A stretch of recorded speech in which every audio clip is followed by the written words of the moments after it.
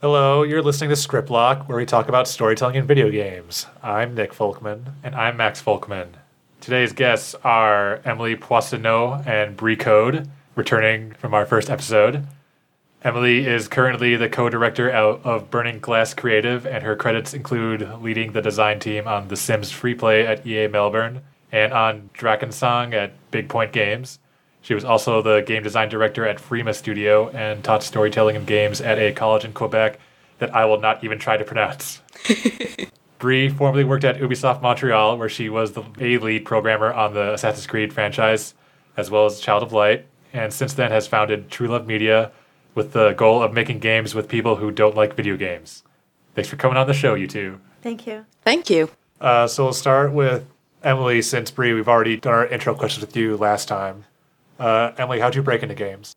I've always been interested in art in general. When I was 5.5, I was reenacting Disney movies in the backyard. So my mom sent me to acting school. I did that for about 10 years. I was also interested in writing and telling stories. So in college, I ended up going and studying cinema.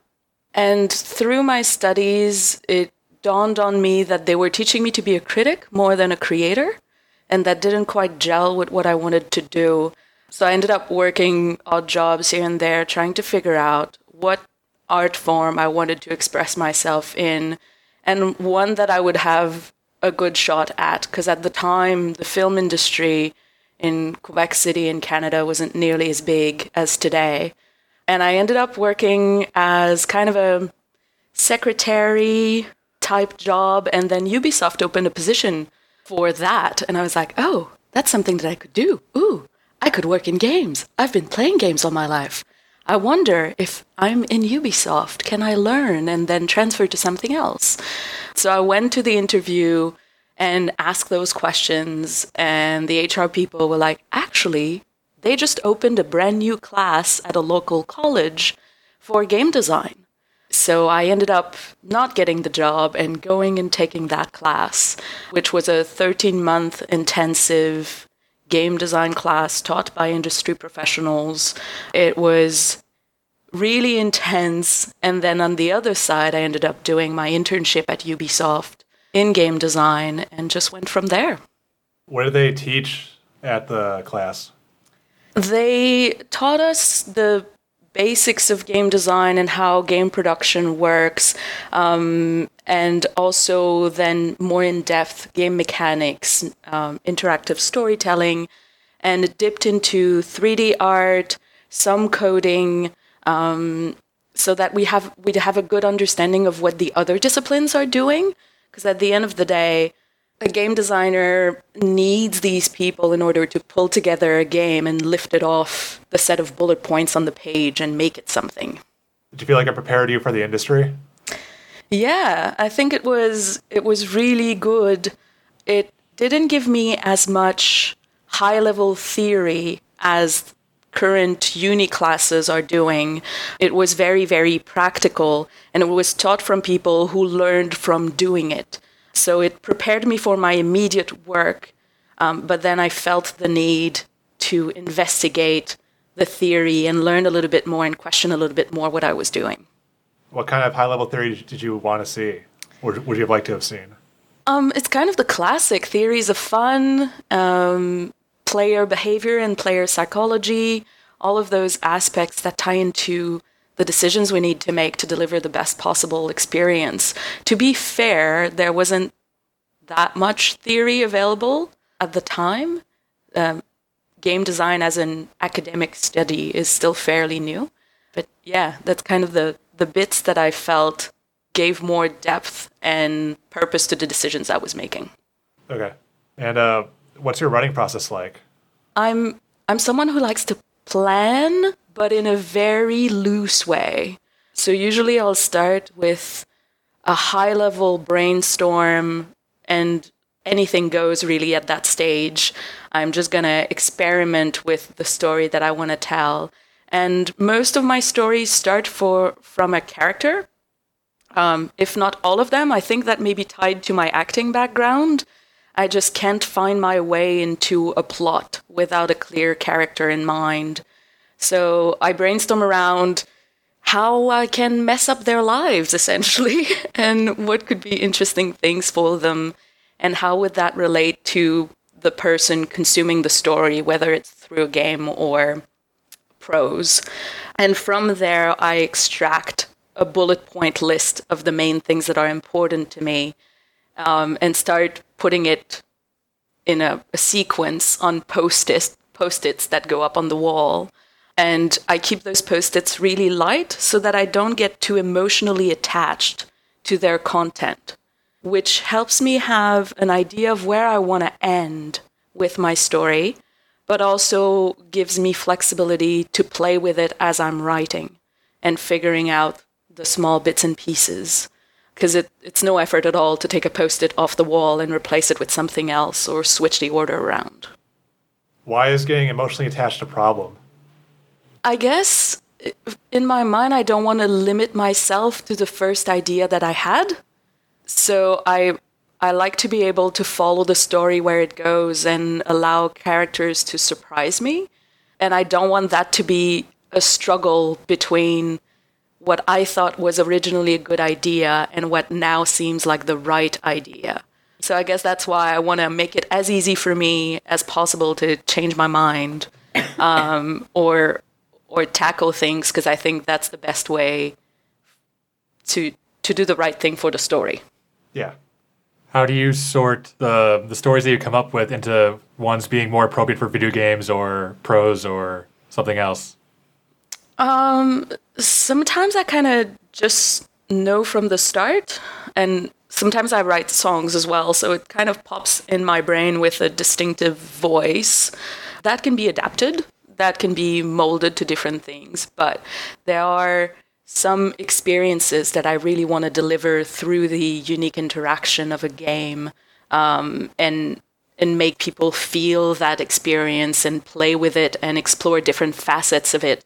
Whereas if I was doing it in prose, I would have to pick one facet and tell that story a little bit more. Yeah. And to move on to Breed now, what have you been up to since we last had you on over a year ago?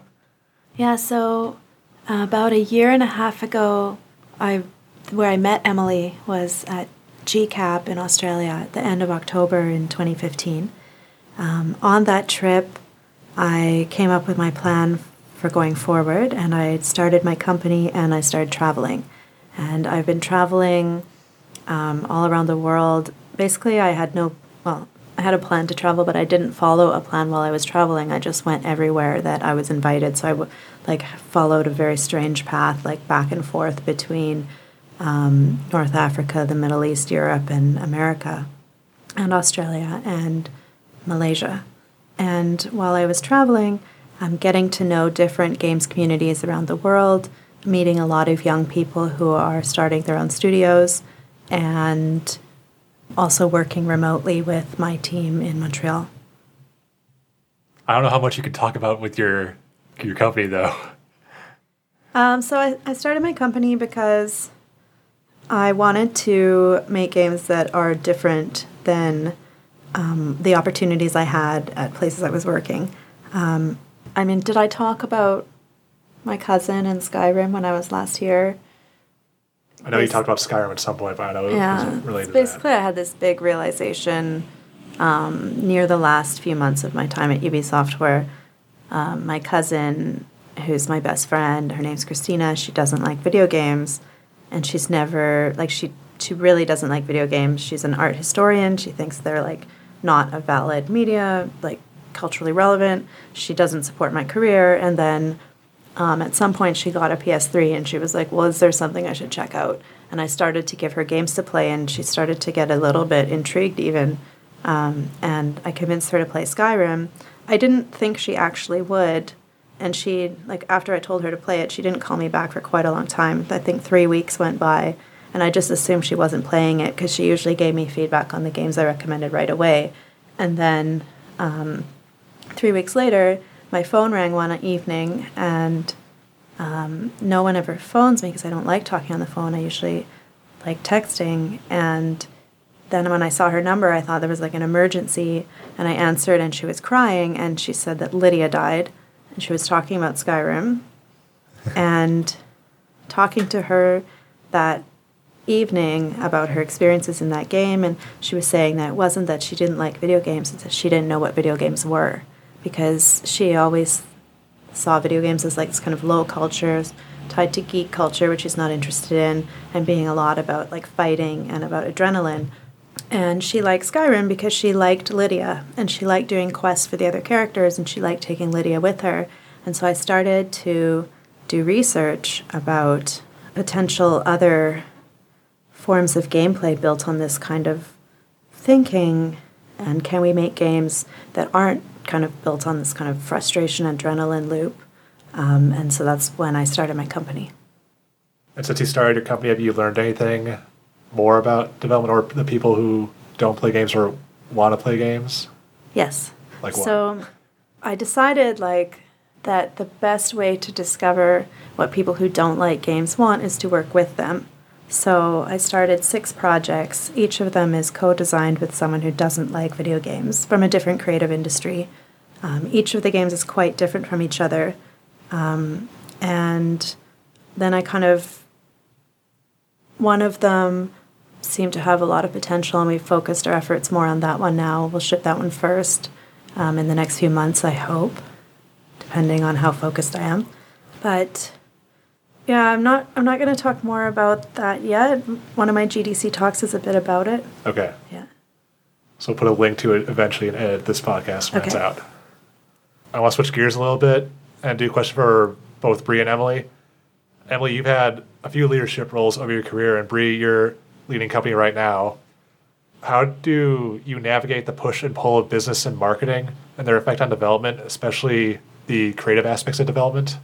I think because I run a small business, my goal is innovation and to find like new kinds of games that are different than what the market is already asking for. If you already make games and your company has a successful product and you want to, reach that market better, it's good to work with marketing and to work with your community and make that product better and better and better. And you're going to kind of move towards the best version of your product. But if you listen to marketing right from the beginning, you're always going to be moving towards the best version of a known product, and you're never going to find something that's out there that's brand new that people don't know they want yet because it doesn't exist yet. So in that case, you need to build something that's from the heart and that will resonate with people, but that's new. So I'm not interested in working with marketing at all. I think if you're developing an existing space, you need marketing in order to differentiate yourself in a saturated market. But if you're trying to make something that's very new and different and satisfies players' needs in a new way, then you don't want to deal with marketing at all, and the product should market itself. Yeah, I agree with a lot of what you said in the challenge of marketing kind of always pulling you towards the known, because it's easier to evaluate how a product is going to perform if you can compare it with something that's existing. So one of the challenges that I faced when I was director of a pitch department is I was sitting between making a game that the team believed in and also presenting that game in a way that people would give us money to make. So it's this interesting push and pull of trying to make people realize that this is something that they don't know they want, but will be successful, and using language of things that they know in order to present that. And finding that in between was a lot of the challenges that we were facing. And marketing would influence the design decisions that we were making because of the reality of how we needed to make these games. Nowadays, running Burning Glass Creative and with my business partner, Brooke, we're looking a lot at who do we want to be. And like Bree mentioned, figuring out the heart of what we want to do and making sure that that's strong and that's going to speak for itself. Can you give an example of pitching to someone something that they don't realize that they want? You kind of have to be sneaky about it. in the context that I was doing it. So I was working with entertainment companies like Nickelodeon, Disney, Hasbro, and they wanted games to tie into their toys or TV shows and things like that. And oftentimes had ideas of what they wanted and reference points from current games that were doing really well on the platform they were targeting, and trying to find things that the exact things that worked in the project that they were talking about, but also twist them and make them what the property they were using actually needed to work. And it's about using common grounds to make those things understandable, I guess. Because if it's something that they don't know they want, sometimes it's because it's not well understood or it's not well defined, and things that you don't understand are scary. So building those bridges in communication and in the ideas and in the concepts were really important in my particular situation. And you mentioned your pitch team. Could you explain what did you do as a design director of a pitch team? Like what goes into that? Yeah. So I was working for a company that was doing mostly work for hire contracts for entertainment, American entertainment industry. So we had a small dedicated team working with the business development managers, and our purpose was to come up with high-level concepts for games based on requests for proposals coming from our potential clients. And we would usually have a turnaround time of 5 days to a couple of weeks to come up with a pitch document, which would be 5 to 10 pages at a very high level, what that game was going to be. And it needed to be precise enough so that the development team could evaluate how much work would go into it, and convincing for the client so that they would agree to go with us for the contract. And a lot of that process, to me, was like telling a story. From the get-go of the pitch, we needed to set the scene and pose an interesting question, and then explain it and go through it in a way that was engaging and motivating and seamless, and not create too many confusing questions in there, but sell this strong adventure for a player that would be something that worked for the client. So it was a really interesting meeting ground between marketing, game design, narrative to make those projects work. What kind of stuff would the client give you in the beginning? Yeah, it would depend on the client. So some of them would have very specific, we want a game with SpongeBob that goes on our website and needs to do these things. And sometimes we'd have broad, hidden objects are working really well right now. We have this budget. What type of game could we make? So it varied a lot, in part depending on the experience the client had with games and their personal goals for the project. We also had interesting projects that weren't as gamey. So one of the games that Frima Studio produced back when I was there was a Facebook game called Half the Sky, based on the book of the same title, which is about women's situation around the world and female empowerment and the difficulties in developing world and all of that. And the goal of that game was to generate awareness and donations as well for those causes. So that was a bit, the subject matter was really well defined, but how that would translate to a game experience was completely up to us. So switching topics, we found out about you because Bree had seen your talk at GCAP on modular narratives. Could you talk to us about your work with modular narratives and what was your talk about? So the discussion on modular narratives actually happened when we met at GCAP, but around gyoza dinner after GCAP. And we just got into what narratives could do. If memory serves, Brie, you were looking at building like AI and code and how that relates to narrative, correct? Yes, yes. And I just got into this whole concept that was that I read about in Character Development and Storytelling for Games by Lee Sheldon, which is the idea of building a story that can be experienced in any order, has a set beginning and a set end, but the pieces in between can move.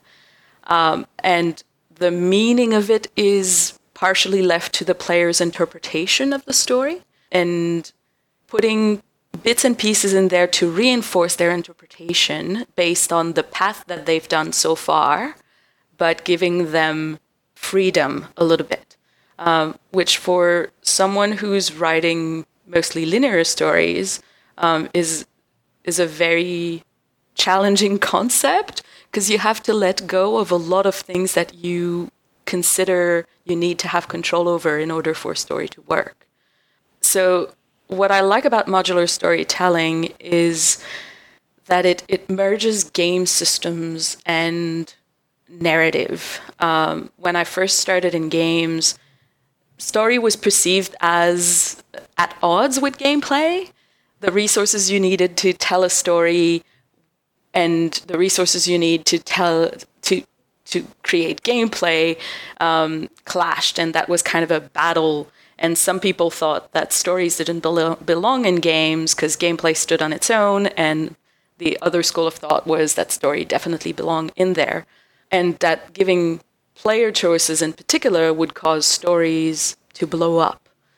But with modular storytelling, because of its structure, players would see everything. They would just see it in a different order and interpret it differently. But that was up to them more than us creating additional content. And at this stage, we've had some modular storytelling in television and in games like 80 Days, Sunless Sea, where in Sunless Sea, different islands have completely different stories, and they're independent, and you can experience them in any way, in any order. And it's going to give you a sense of the world and a sense of the themes, and you're kind of going to build your understanding of the world as you explore it. And I think I remember the developers saying that they made this story structure choice because it made their lives easier in a way. When you can't predict how big the game is going to be, it gives you flexibility to put in pieces or take pieces off. If you have contractors, it gives them something to own without having to do a lot of research on everything else in your game. Mm-hmm. So that's one thing that we're seeing that is existing. But for me, that's one half of modular storytelling, the idea of bits and pieces you can see in any order. The other half is the idea that the game systems are tracking what the player has done and doing small modifications within the modules as they experience them to reinforce their experience of the world. And in big games like Mass Effect, Dragon Age Inquisition, The Witcher, there's more and more of those systems tracking player choices and offering different branches of the story. The way they're built means that in some cases, the player, because they made a choice, won't see a part of the game at all, which is a lot of work that is not going to be part of their experience. So I'm curious to see when these two concepts are going to start merging together so that I can experience vastly independent modules that are going to be slightly reinforced with the modules I've seen before by tweaking a dialogue here, tweaking some events here and there, and then there's no lost work, and it's a cohesive and strong experience. But the linearity of it and the unique story of it is mostly in my mind as the player, as opposed to controlled by the game. Were you going to say something, Brie? Oh, I love it. It's everything I want games to do. It would be so great, I think, because the unique power of game is that agency, and that me as a player, get to make my own director's cut. I get to make my own story in a way that resonates with my choices. And the stronger the story we can tell that also allows all of that to happen just opens up a world of experiences that I'm really keen to see.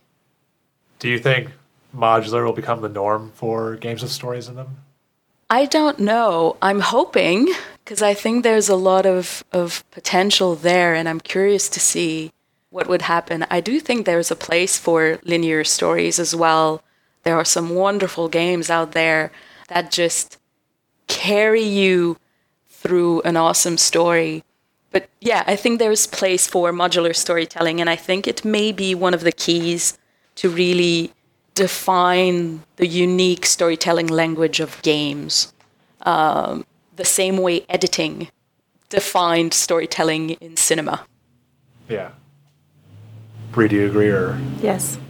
But I bet, that would be, I can talk about it from a game design standpoint and a problem that I'd like to solve. From a coding standpoint, when you were thinking about, building an AI for narrative, I bet there's a bunch of challenges in there. I think it's not that challenging.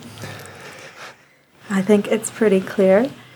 I think that there's a lot of work to be done, and I think it's not a priority in the industry because it's not something that stimulates the sensibilities of the average gamer. But I think if you look at player motivation across a large population, across all of people, instead of the kind of people that tend to play and make video games now, that it would be very rewarding and an obvious thing to put resources on to develop.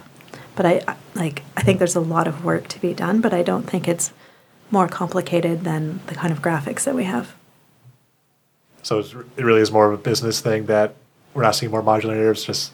I think it's more of a side effect of who were early game developers and what they were interested in, and then who played those games with people who have similar interests and similar tastes. And then they come to work in the games industry, and there's sort of a closed loop of what kind of things that game developers and gamers are interested in versus what all people would be interested in. I think it may be as well the experience of writers in the industry, because even accepting narrative as part of games development is fairly new, and having writers coming from film and more linear media, there's a learning curve, right? Of trying to make all of this work, understanding the strength of the medium, and then starting to change it and make new things out of it. And it's been moving really fast in recent years. So I feel like that maybe the other bit of the puzzle as well is figuring out how to make that work. And I was really happy when I first heard that narrative designer was a role that exists. Because when I started, it wasn't. And to me, that's one of those important things, is bridging that gap between the story and the game, and having that key role figure out how to solve those problems. Ideally, every writer is a narrative designer, because what they do affects game design in some way. Yeah, and it makes such a difference as well, working with someone who has an interest in game design. When I worked on Drakensang, the narrative designer that we had was really involved in content design and coming up with ideas, because she had such a great understanding of the world and what she wanted to build out of it. She would come up with conflicts that would turn into game mechanics that would be fun for players, and it really works together to create both the context and the interactions within that context in a cohesive whole. And Bree, what you were saying with why modular narratives aren't showing up more right now is how we solve that through bringing in different people, doing what you're doing with getting people who don't play games into I just think that industry. it hasn't been the whole way that games have developed and what priorities we put on what kind of features and then what production processes we've developed around that is not geared towards this. So in order to work in a different way, I mean, it requires a lot of changes that are very risky and very expensive to make due to the legacy that's already in place. Okay. That's why I started a small company making small things where we can make a lot of mistakes and try things and not have to like take a huge risk with a team of hundreds of people, like, because it's really a production risk. Like if your process is a certain way, and if you want to change the very way that you structure the game, then you have to change your process, and that's inherently very, very risky. So modular narratives can be done with a small team. Because Yes. knowing very little about programming, hearing you talk about it a lot it makes it sound daunting. And maybe that's something that only a big team could do. No. Okay. No. No. In fact, I mean, it does need probably one or two programmers who have the vision of the system, and then you need writers who are both creative and can see things in terms of systems and can understand that a scene is something with maybe some abstract roles to fill, with preconditions and postconditions, things that change in the world after that scene plays out, and can structure their creativity accordingly. Were you going to say something, Emily? Yeah, I agree with everything that Brie has said, and I was also thinking that what we're expecting from games is evolving over time. So when I first started playing games, I wasn't counting on games to fulfill my narrative fix. I would read books, I would watch movies. That's where I would find stories. I played games for the interactivity to puzzle solving. But with more people playing games, the audience changing, the medium maturing, then we start to expect more from the stories that game tell. And from people like Brie's cousin, who suddenly realize what, games can do. That creates pressure to deliver more of those experiences. And I think that's going to help justify putting development costs against it, now that it's something that we can do and that more people are asking for it. What do you expect out of games, Brie? For me personally, Yeah. I like characters. I like creating my own character, customizing it. I like customizing my environment. And then I like interacting with characters and getting to know them and like taking care of them and them taking care of me. And what do you expect, Emily? I like to be challenged in a way. I do like sometimes creating my own character and doing my own thing, but I also enjoy playing games that make me question myself. So games like Papers, Please or Orwell that put me in control of other people's life and make me feel really icky about it and make me wonder, what would I do in this type of situation? What type of person would I be? Where is the morality of what I'm doing? Am I comfortable with this? Why not? And kind of has an impact on me outside of the game that I'm playing. Yeah. Do you feel like your expectations are more or less met? More often or less often met? For me, not bad at all. Yeah, for me, it's really gonna depend. It's kind of like going to the cinema and going to see a movie. I set up my expectations of what I'm going to see before I get started. So if I'm going to see a superhero movie, I'm going to the cinema because I want to see the special effects in big colors, and that expectation is going to be met. So it's kind of what happens with games as well. There are some games that I start and I'm like, I am expecting to do these things in this, and that's going to be fine. But the things that really stay with me from playing a game, what I was talking about earlier, things that are going to make me question myself, I have to look really hard to find those. And there are more and more of them coming out from indie studios that are happy to take risks with the stories they want to tell and the themes they want to tackle. But I think there's still a lot of room to grow. My favorite game from the last few years, and it's not the kind of game I'm looking for, not the kind of game that I'm working on, but of the games that are out there, it's my favorite, and It's This War of Mine. And it's because of this, well, because of many reasons, actually. I love that game. But there was this moment where, like, one of the first times I was playing and I didn't know the systems yet, and I broke into someone's house and they had tons of food, and food was scarce, and so I took all of it. And when I went back to my house, all of my housemates were like, I can't believe you took all their food, like they're going to starve because of you. And I snuck back the next night and put the food back.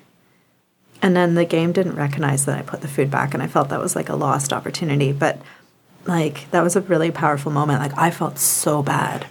Could you explain what the game is about for people who don't know about it? Oh, yeah. So you should play it. It's like you have kind of a dollhouse of people that you're controlling. You have a side view of the house, and it's set in the siege of Sarajevo. So, like, you're basically trapped in this city that's under siege. Resources are scarce. You have these people that have, like, come together to try to survive in this house. And so every day during the day, you, like, do, like, maintenance on your house, like patching holes so that people can't, like, break in and steal your stuff. And then at night you go out and you, like, scrounge around for resources, for, like, food and stuff. How depressed does that game make you? Because so, like, maybe Emily is similar because of what she's saying, but, like, what makes me depressed is games where, like, everything is happy and cute, because the world is not like that, and I'm not like that. And a game that's, like, super depressing like that, it makes, like, I just think that's what life is, so it's not depressing to me. Like, yeah. I like it.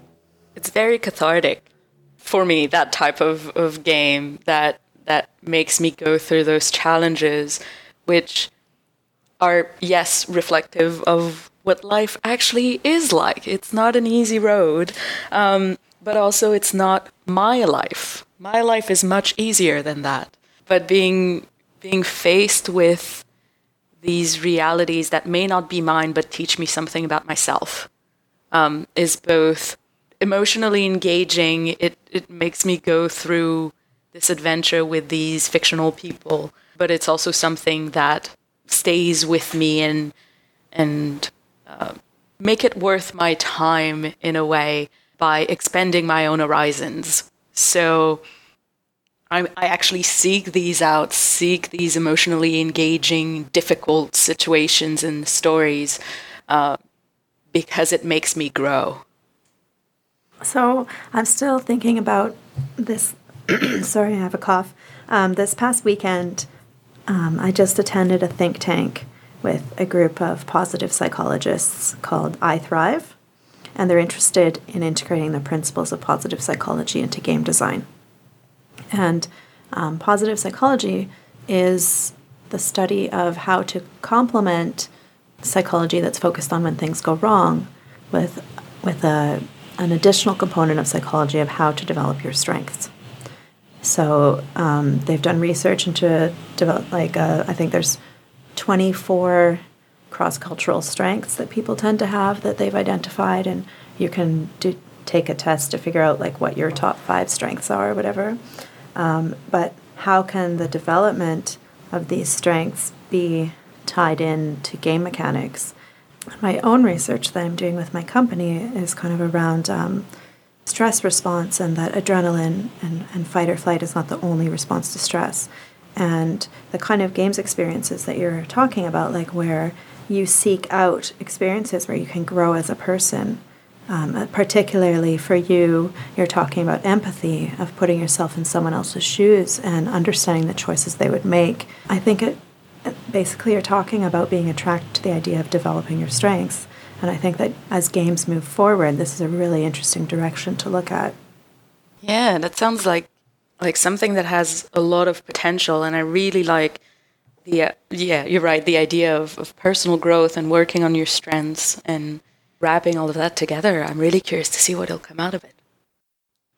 Why don't bigger studios make more emotionally engaging games? Is it because it's too difficult to write or program that, or are they trying to fall back on what's easier, like predefined, what's sold before?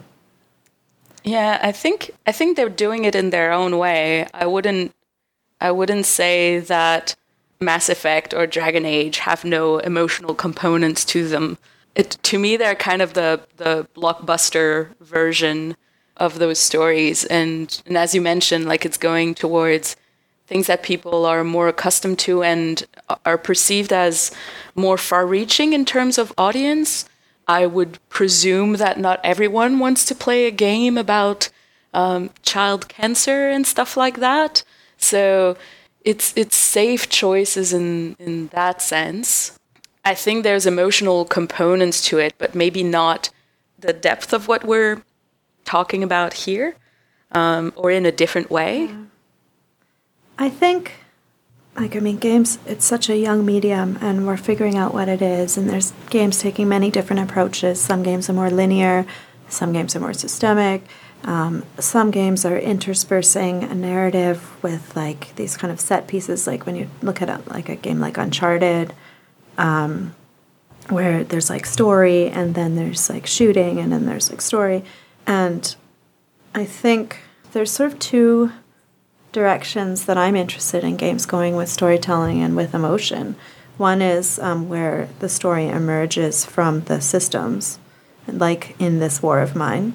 And so the kind of the game play itself tells the story, and it emerges from how you interact with the systems, and the systems are designed to convey the meaning. And then there's modular storytelling, which is another approach where I think the interaction is actually the narrative. Like, you're interacting with these characters and they're telling you parts of the story, and you're learning about the characters, or you're engaging in systems that are tied in with that, but it's more directed from the top. And the problem with putting emotion into, like, AAA games the way we have them now is that AAA games are designed to be really stimulating and get your heart racing and, like, get adrenaline flowing through your body, and that's not a very interesting story. If you have game mechanics that are designed around other kinds of stimulation, like putting you in someone else's shoes or showing you something really beautiful, a game designed around those kind of different mechanics is naturally going to lend itself better to storytelling as well. I see in AAA, like, guys who came up playing shooters, they love shooters. That's great. There's nothing wrong with that. And then they'll have daughters and think, like, oh, I don't want to make violent games anymore because I want to share this with my daughter because of this weird opinion about daughters not playing shooters or something. And then they're, like, scrambling around trying to figure out, like, how could a game be interesting without being, like, violent like that. And then they're still, like, they naturally like shooters. That's why they make them. That's why they come to work in the industry. And so they're trying to, like, make games that are, like, shooting, but then the story, and it's disjointed and it doesn't really fit, because that's not the right kind of person to make a different kind of game. It needs to be someone who likes different things in the first place. Yeah, it's challenging because the understanding that we have of what makes a game a good game is based on those presumptions that it needs to have blood pumping moments, it needs to be about fight or flight, and it needs to be all of these things.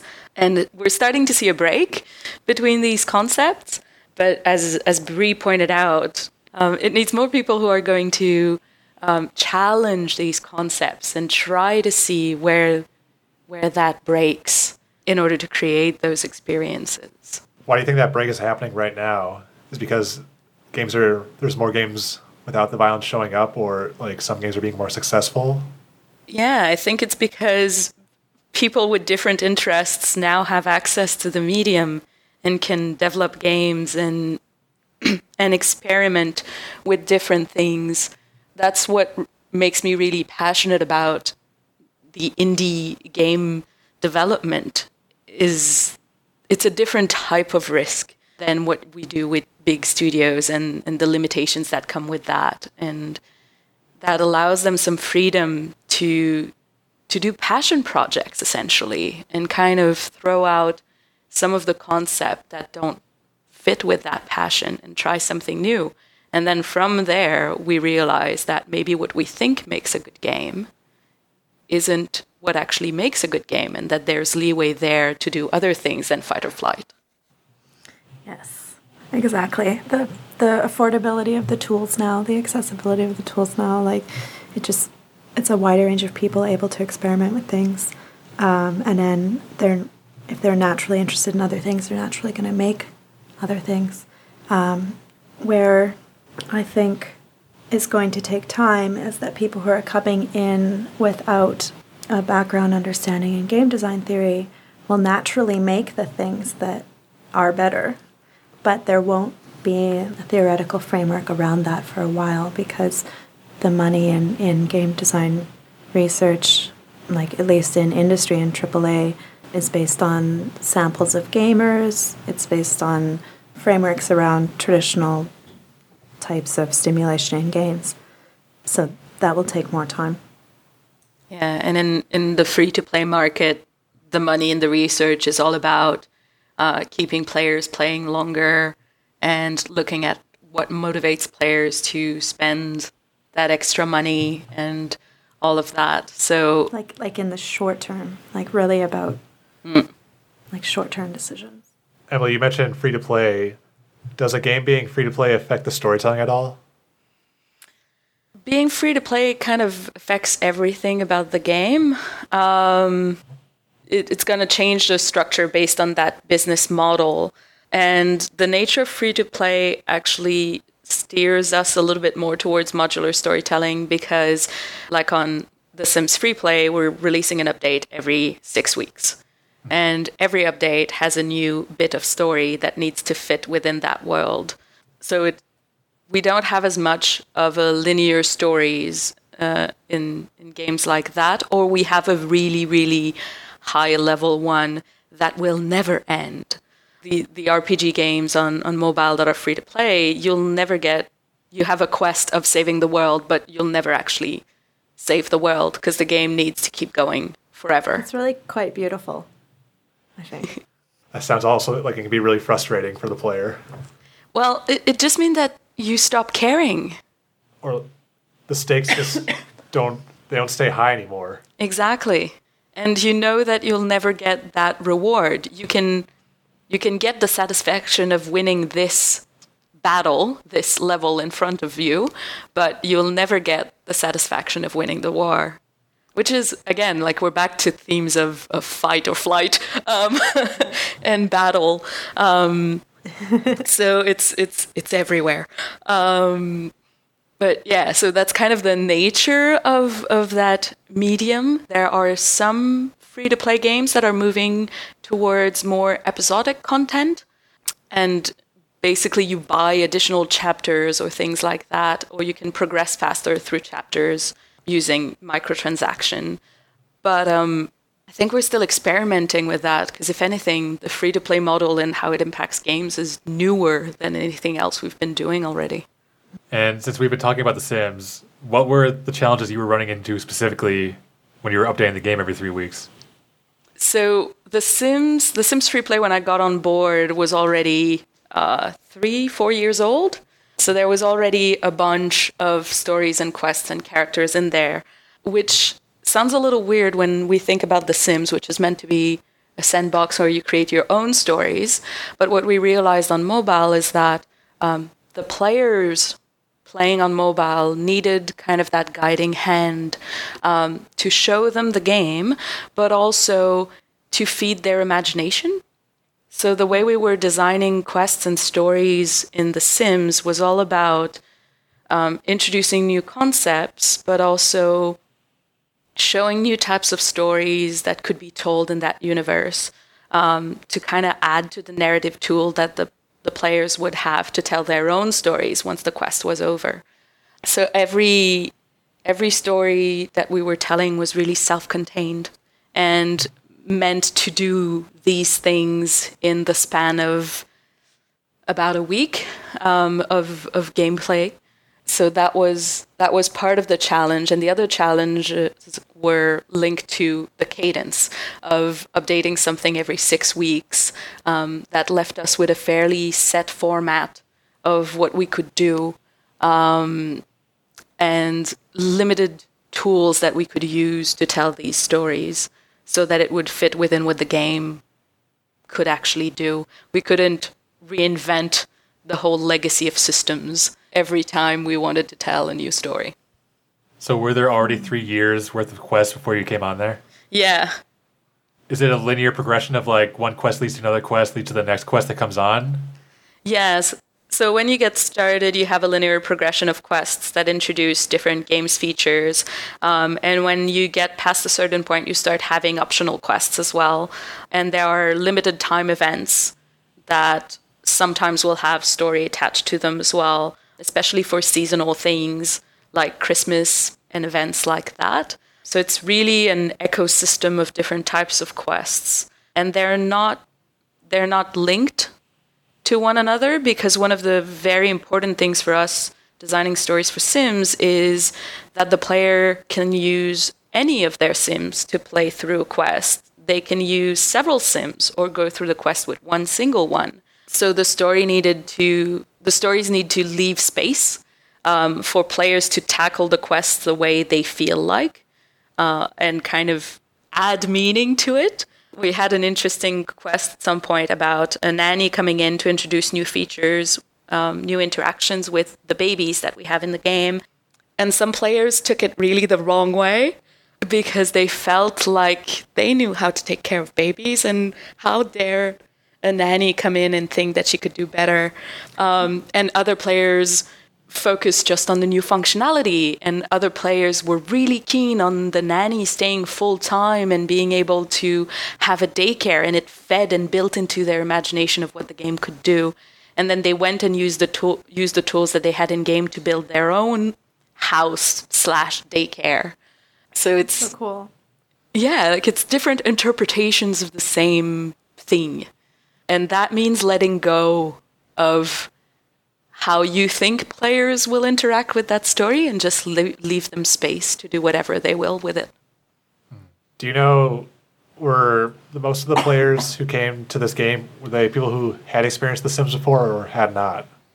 I don't have the stats, but I think if like a good number of them definitely recognize the Sims brand. And we have players who play Sims 4 and have played other Sims game and would draw comparisons between them. The nature of the experience on mobile is quite different from the one on PC.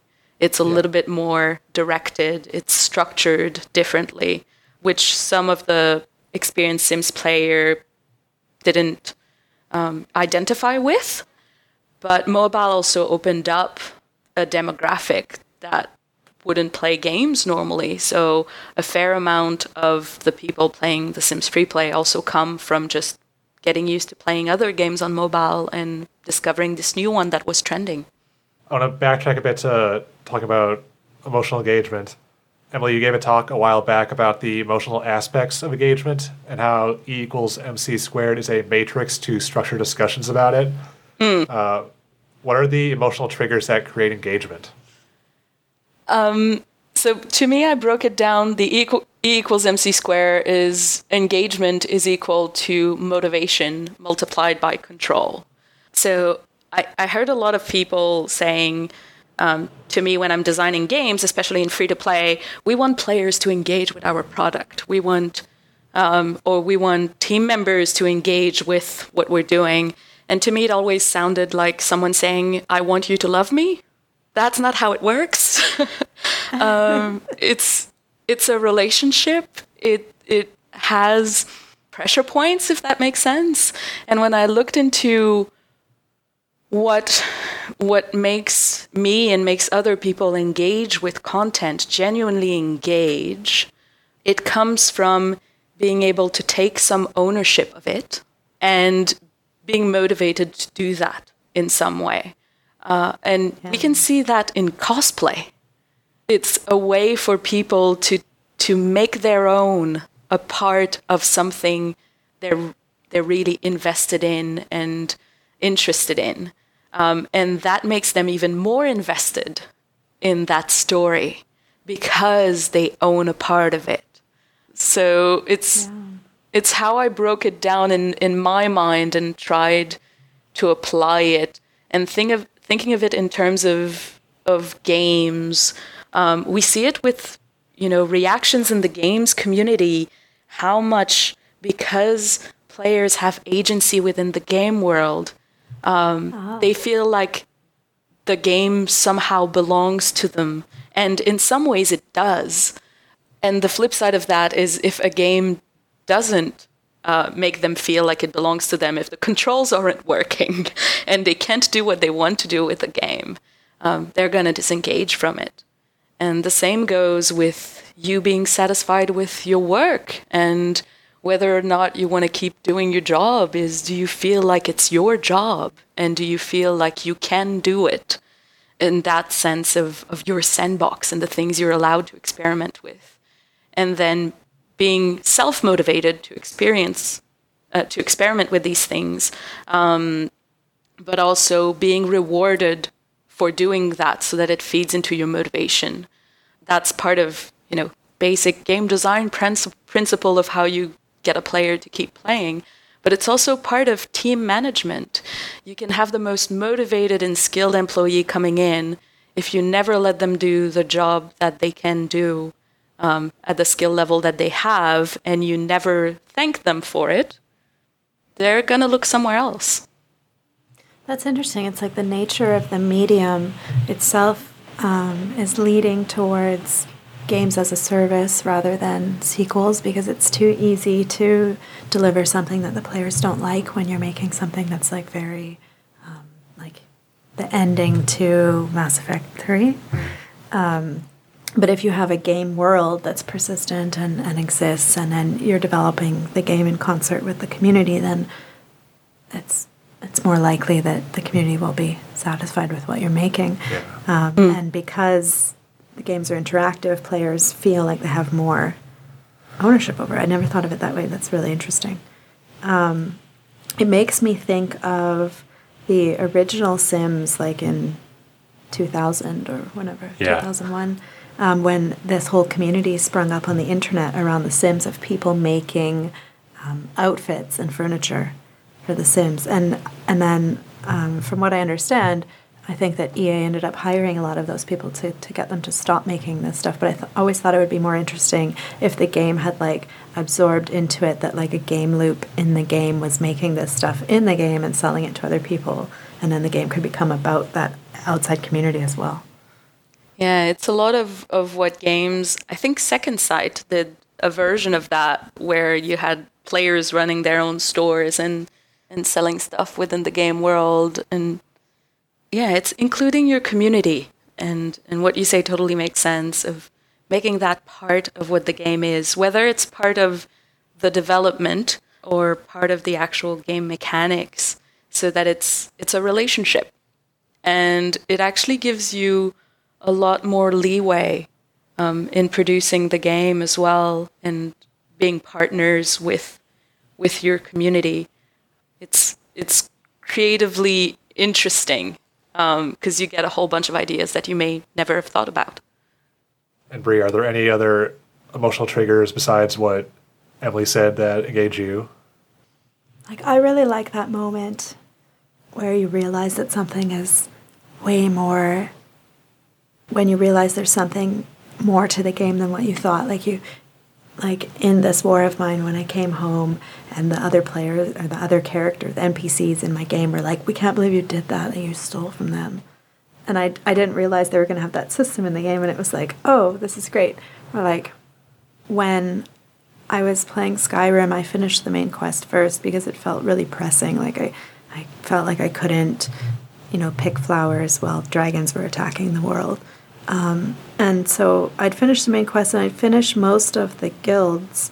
And then at some point, I was, like, by accident, ended up very far west and discovered, like, that whole other city over there that somehow the main quest and the other quests I'd done so far just had never brought me to that city. And I'd missed it on the map. And, like, I hadn't noticed it on the paper map that came with Skyrim.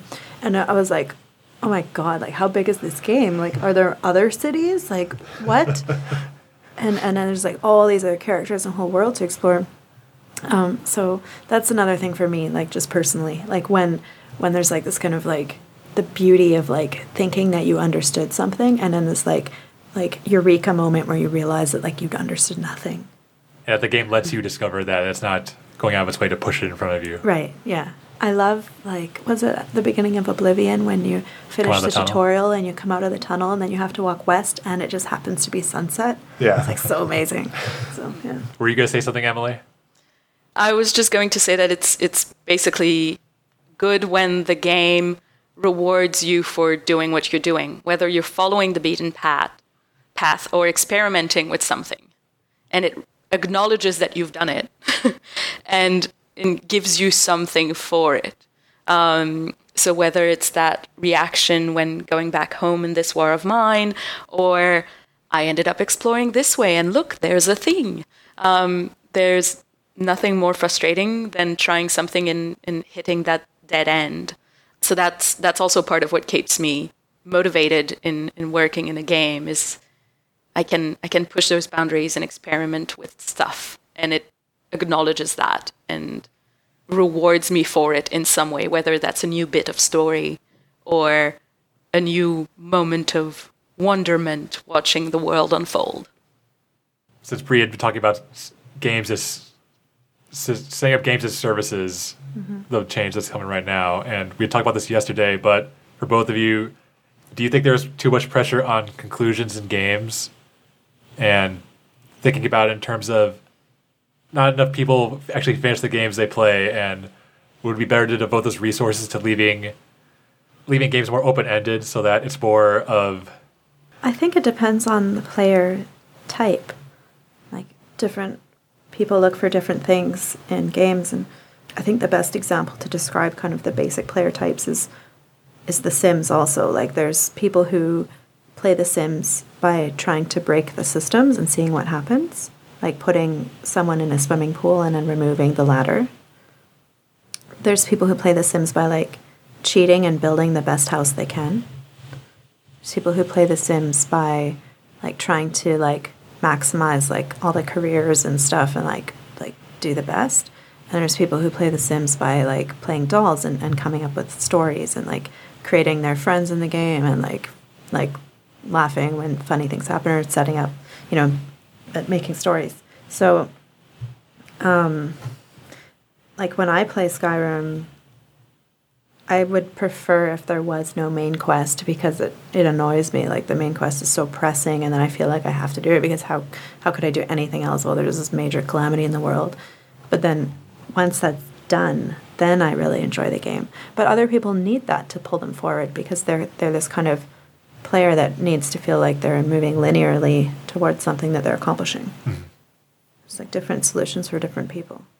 Yeah, and I think there's a place for different things because most of the games that people don't finish are those really sprawling, complex world that will need hours and hours of gameplay for you to get through it. But there are also shorter experiences that you can have the full story within a couple of hours, 3 hours of playing the game, which I would wager people are more likely to finish. And I think there is room for both in the games that we're consuming. And it's just that one has predominance right now, and the nature of the costs of developing on consoles and all of that, and the marketing that goes behind these games mean that they need to deliver a certain amount of content to remain competitive. And that's where indie games don't have that demand and can play with the format a little bit and do something that is shorter and fulfilling a different way. And different players are going to be drawn to different things, like Bree eloquently said. Winding down a bit, so I want to ask before we get there, Emily, since you have been a teacher for storytelling, what topics or concepts do you see as essential when teaching about storytelling in games? So most of my students were people studying to be game designers, and some of them didn't see the worth of stories. And a lot of the classes were about the basics of storytelling, but also showing how story has context and meaning. It's much more interesting for me to be killing dragons if it's a calamity on the world and I know why I'm doing this thing. And it's a dragon, it's not a blue square. And there's meaning for me in there and justifying my actions. One of the key things in general, I think, with storytelling in games versus linear storytelling is getting comfortable with giving space to the audience. So in storytelling in general, what you say is as important as what you choose not to say, so that you don't overload the reader, for example, with too much information that doesn't matter. In games, that's kind of turned up a notch of you actually need to consider that negative space of the things that you don't say, because that's where the player exists. And that part of the experience, that part of where they can make choices or interpret what you put in front of them in the way that they see fit, is as important as the story that you're actually telling. Why didn't those people think storytelling was important? I think it was for a variety of reasons. I hear it all the time that people don't read and people, don't pay attention to stories. And some players may be more interested about the competitive aspect or just getting into the systems and the mechanics, and they should be able to do that. But I think everyone needs that bit of context. Even if you're just doing playing shooters to play shooters, and you don't care about the story wrapped around it, you do care about your avatar and the world around you that you're playing that shooter in. You still need that bit of context, and it matters, even if it's a very light environmental storytelling that just sets an atmosphere. But for them, what mattered more in a game was solely the systems and the mechanics. They didn't perceive that wrapping needed love and care as well. And I think, again, it comes down to who is defining these rules around games, who's working in the games industry, who's teaching it, who was playing the games that they grew up playing that were already like that. And I can talk more about that after GDC. We'll have you back on again. To both of you, has what you respond to and are looking for in a game narrative changed over the years? And what are you looking for now? I'm looking for more variety in experiences, I guess, is the quick way to say it. Sometimes what I want to do is go play a big, sprawling hero's quest in an open world.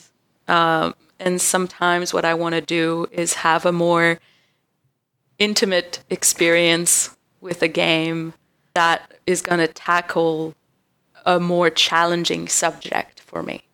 And I think the more games can show that they can deliver on that variety of emotional experiences, that's what makes art, is the ability to convey everything, everything that you could want to convey in a way that is going to touch your audience.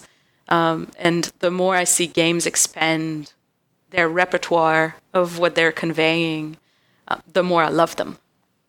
I'm thinking in terms of what games have really touched me in my life, and why haven't I felt that anymore as often now. And I think my biggest experience with a game was when I played Morrowind after university.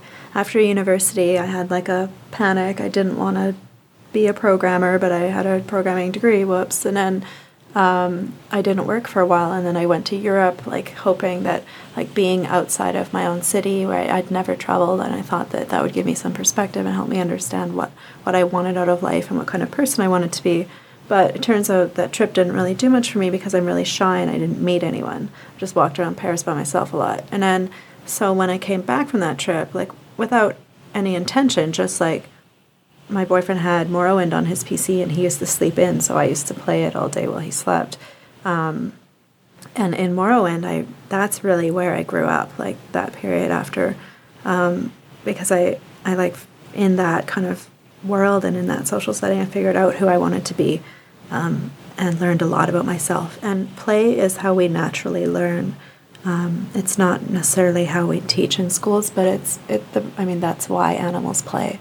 And after I've attended this think tank and after I've been doing all this research with my company about what games can be, I think that I want to play games where I can develop as a person, where I can learn about what I'm good at and work on becoming better at it.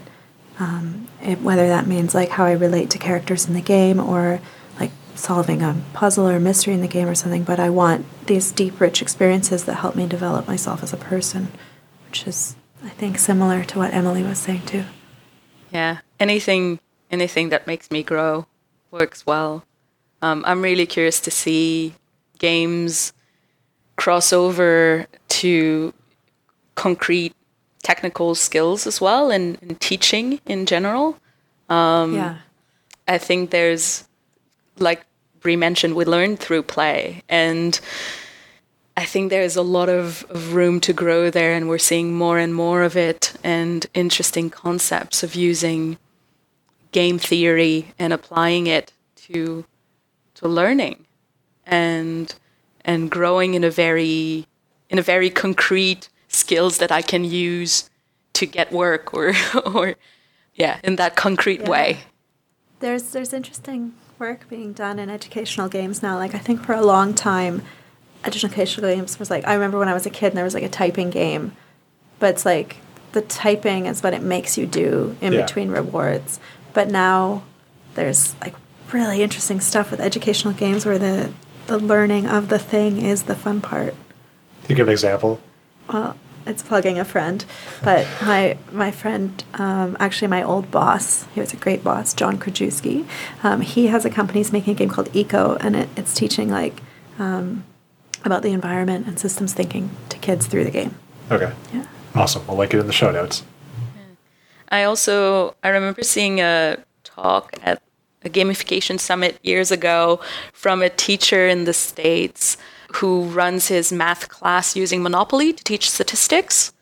And it's a very advanced take on math, but because it's taught through Monopoly, everyone wants to be in his class. And he was talking about how students who used to have a hard time at math and weren't motivated to learn started working really hard so that they could get into his class. And then they would learn statistics and advanced math through playing Monopoly and using that to make choices that would lead to winning at Monopoly, which I thought was really, really interesting, both from creating that motivation and using the core of the game mechanics as the teaching. Is it Finland or Norway right now that switched? Their whole school system is going to be purpose-driven projects, so they don't have subjects anymore. They have this semester we're learning, we have this goal, and then they have to learn all the things that you would use to get to that goal. So it's all cross-subject, cross-disciplinary learning, and it Emily reminds me of that.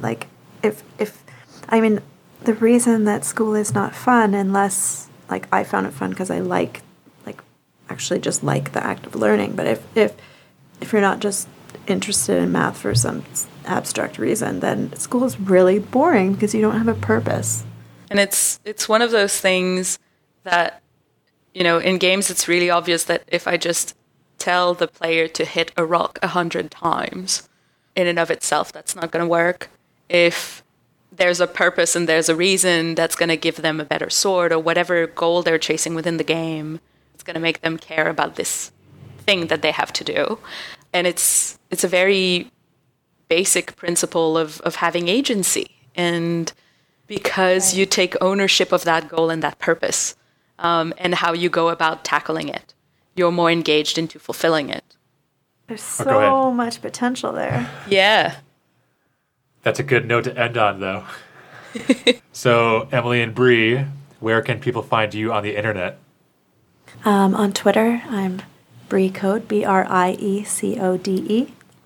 And my company is True Love Media, TRULUVMedia. And I'm also on Twitter as Aheila, so AHEILA_, and my company is Burning Glass Creative. And you can find this podcast on Twitter at ScriptBlockCast. And if you like this show, please leave an iTunes review. We don't do any marketing, as that is the best way for us to get new people to listen to it. But thank you, too, for coming on again. Thank you very much. Thank you for having me.